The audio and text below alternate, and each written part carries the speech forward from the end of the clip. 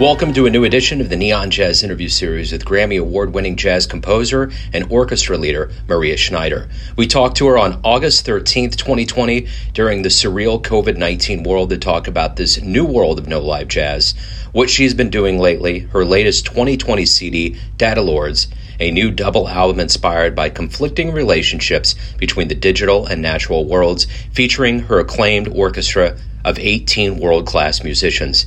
This native of Windham, Minnesota, has gone on to become a favorite of both peers and fans alike. Enjoy. How are you doing today? I'm good. The sun's shining here in Kansas City. I guess it's such a surreal reality that we're all in. You just, they got a monopoly on it, so we got to just try to see the good in it. Oh my God, it's just, it is surreal.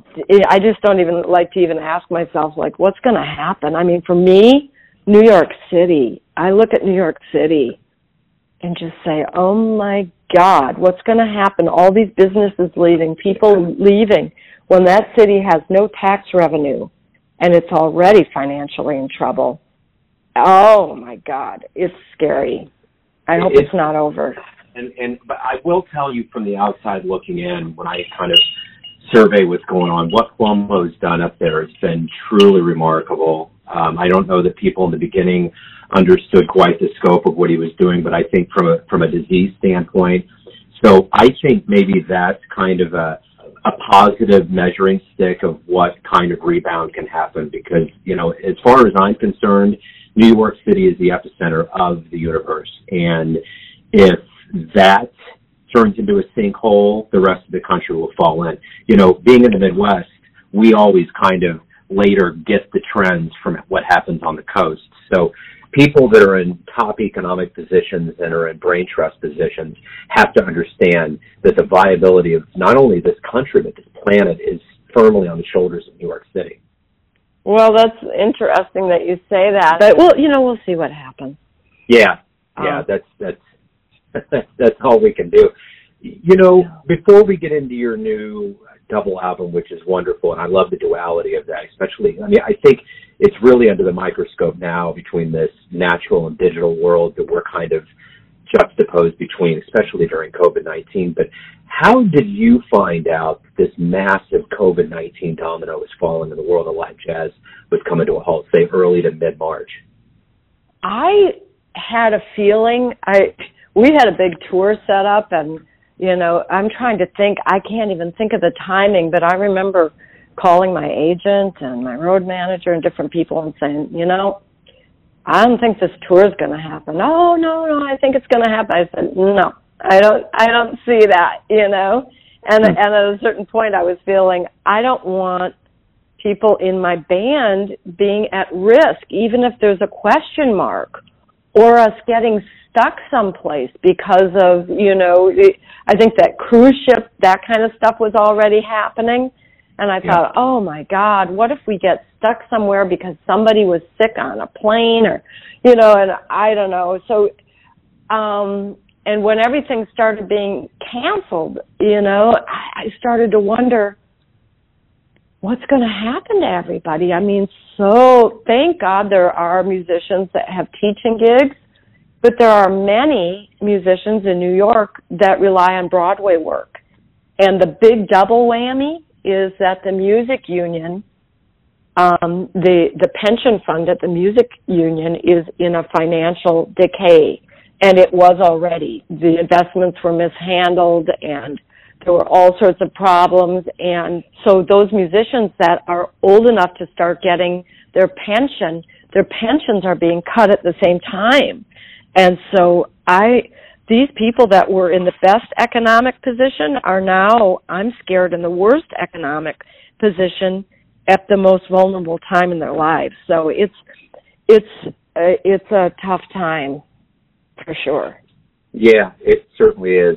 Before I get to the artistic approach that went into this new album, I want to know, just on a very base, simple level, I know it's not simple, but what is it like to release an album during a pandemic? I've heard artists say there's a very special place for these albums that are coming out now.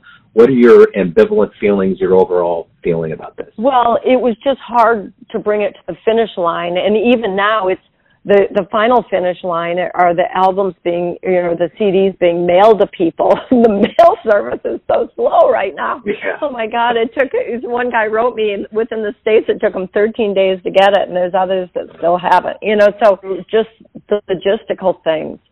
And I was worried because one of the biggest ways I promote my music is through live concerts and selling at live concerts. When you're face-to-face with people and they want a signature, that's just very powerful for, selling an album.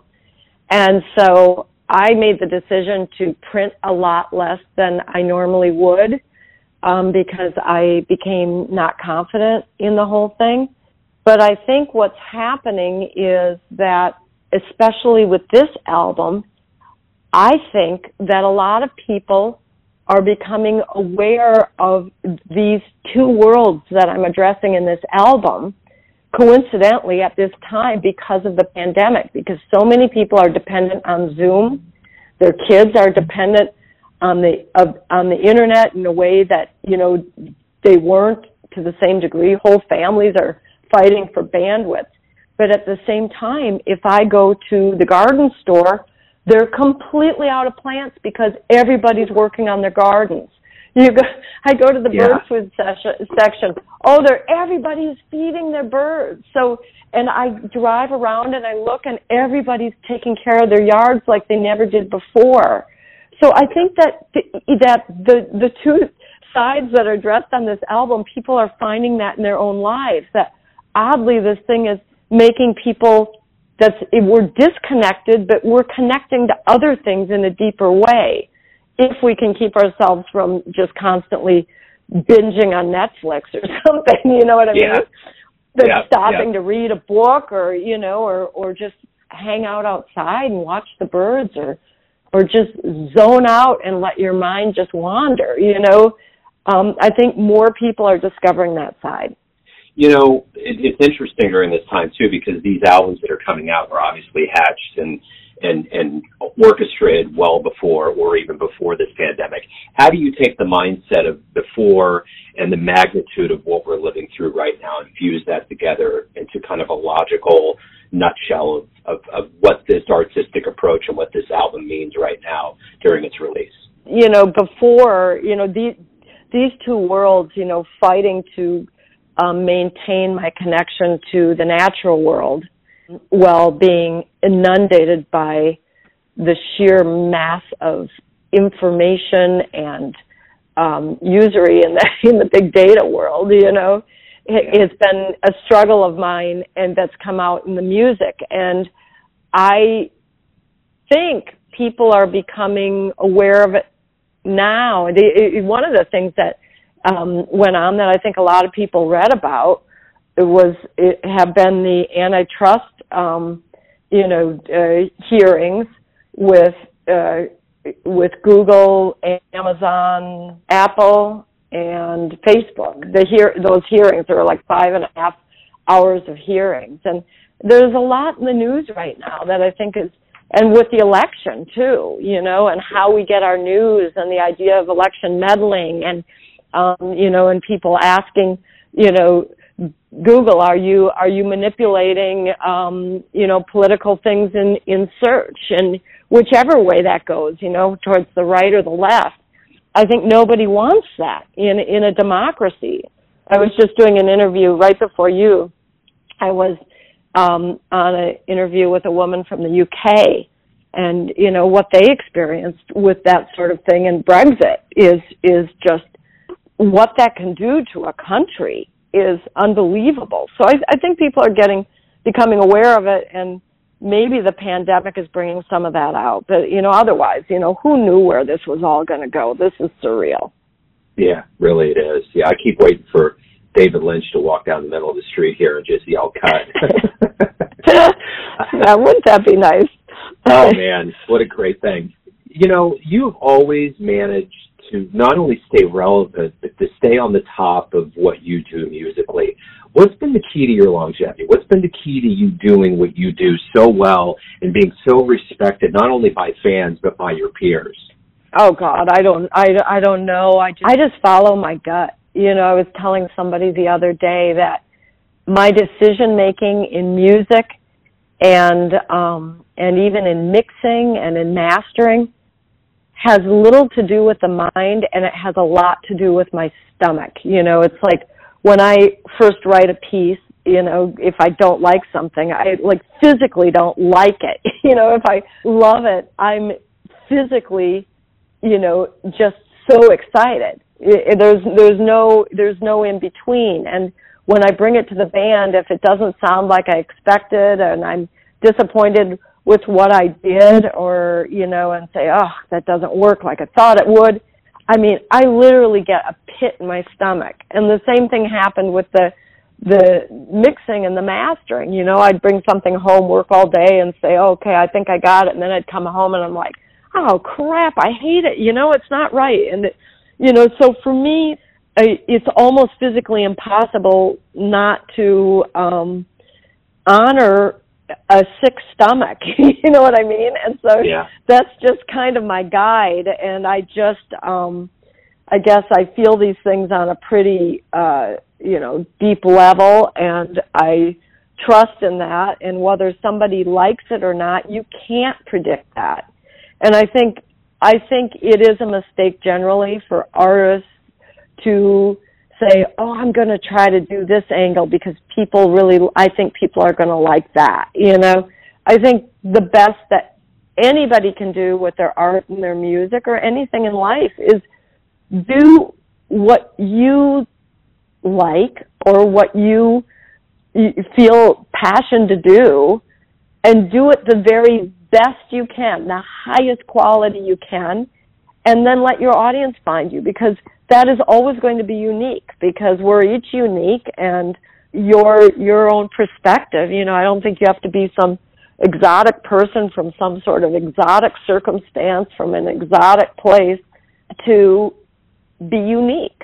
We're all unique. So I just try to honor what comes from me and hope, on a wing and a prayer that it's something people like enough to pay for it. Yeah. So my final question is this. We're going to get to a point, it's ambiguous at this point, but we're going to get to an end of COVID-19. There will be performances. When musicians get back on stage, when the audience and the crowd comes back, what do you hope we collectively get from this absence of live music? An appreciation for that relationship between the artist and the audience. My band, when we perform, one of the things I always ask for is that the person doing the lighting brings the lights up, that it's because, if they have the house, if the stage is brightly lit, but the house is completely, black, you can't see anybody's face. And my band never plays as well when we're in that situation. So I always say to the lighting person, can you just put up a little bit of light in the audience just so we can see back a few rows at least, faces. And I think, there is such an important relationship. It's the reason I love to play in a jazz club most of all with my band, because the band feeds on the audience, and the audience feels that, and they see the smiles on musicians' faces appreciating each other playing, and that, ignites a sort of appreciation in the audience of other levels of the music. And I just think those aspects are so important to the music and just to being human. And I hope that people, and I think people will, really value that in a way, and I think even for musicians, they'll no longer, oh yeah, I have a gig tonight, I have to play a gig. It's like, oh wow, I'm playing for people tonight. What a privilege, Yeah. So like anything in life, I think when something's taken away, you appreciate it so much more, and hopefully people will appreciate the businesses, the small businesses on their street, and say, wow, I want to buy from that person instead of buying from Amazon, who during COVID, their profits increased exponentially as opposed to everybody else that was really suffering. I hope that people become aware of those things and pull back and say, whoa, no, I value these things. I value that little store. I value that little restaurant.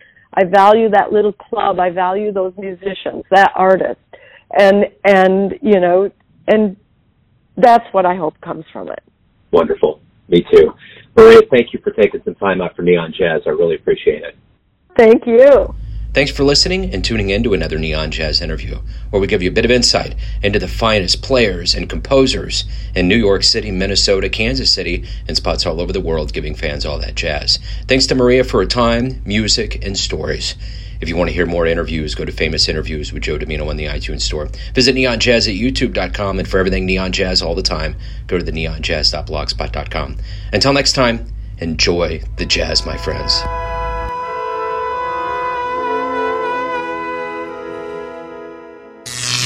Neon Jazz.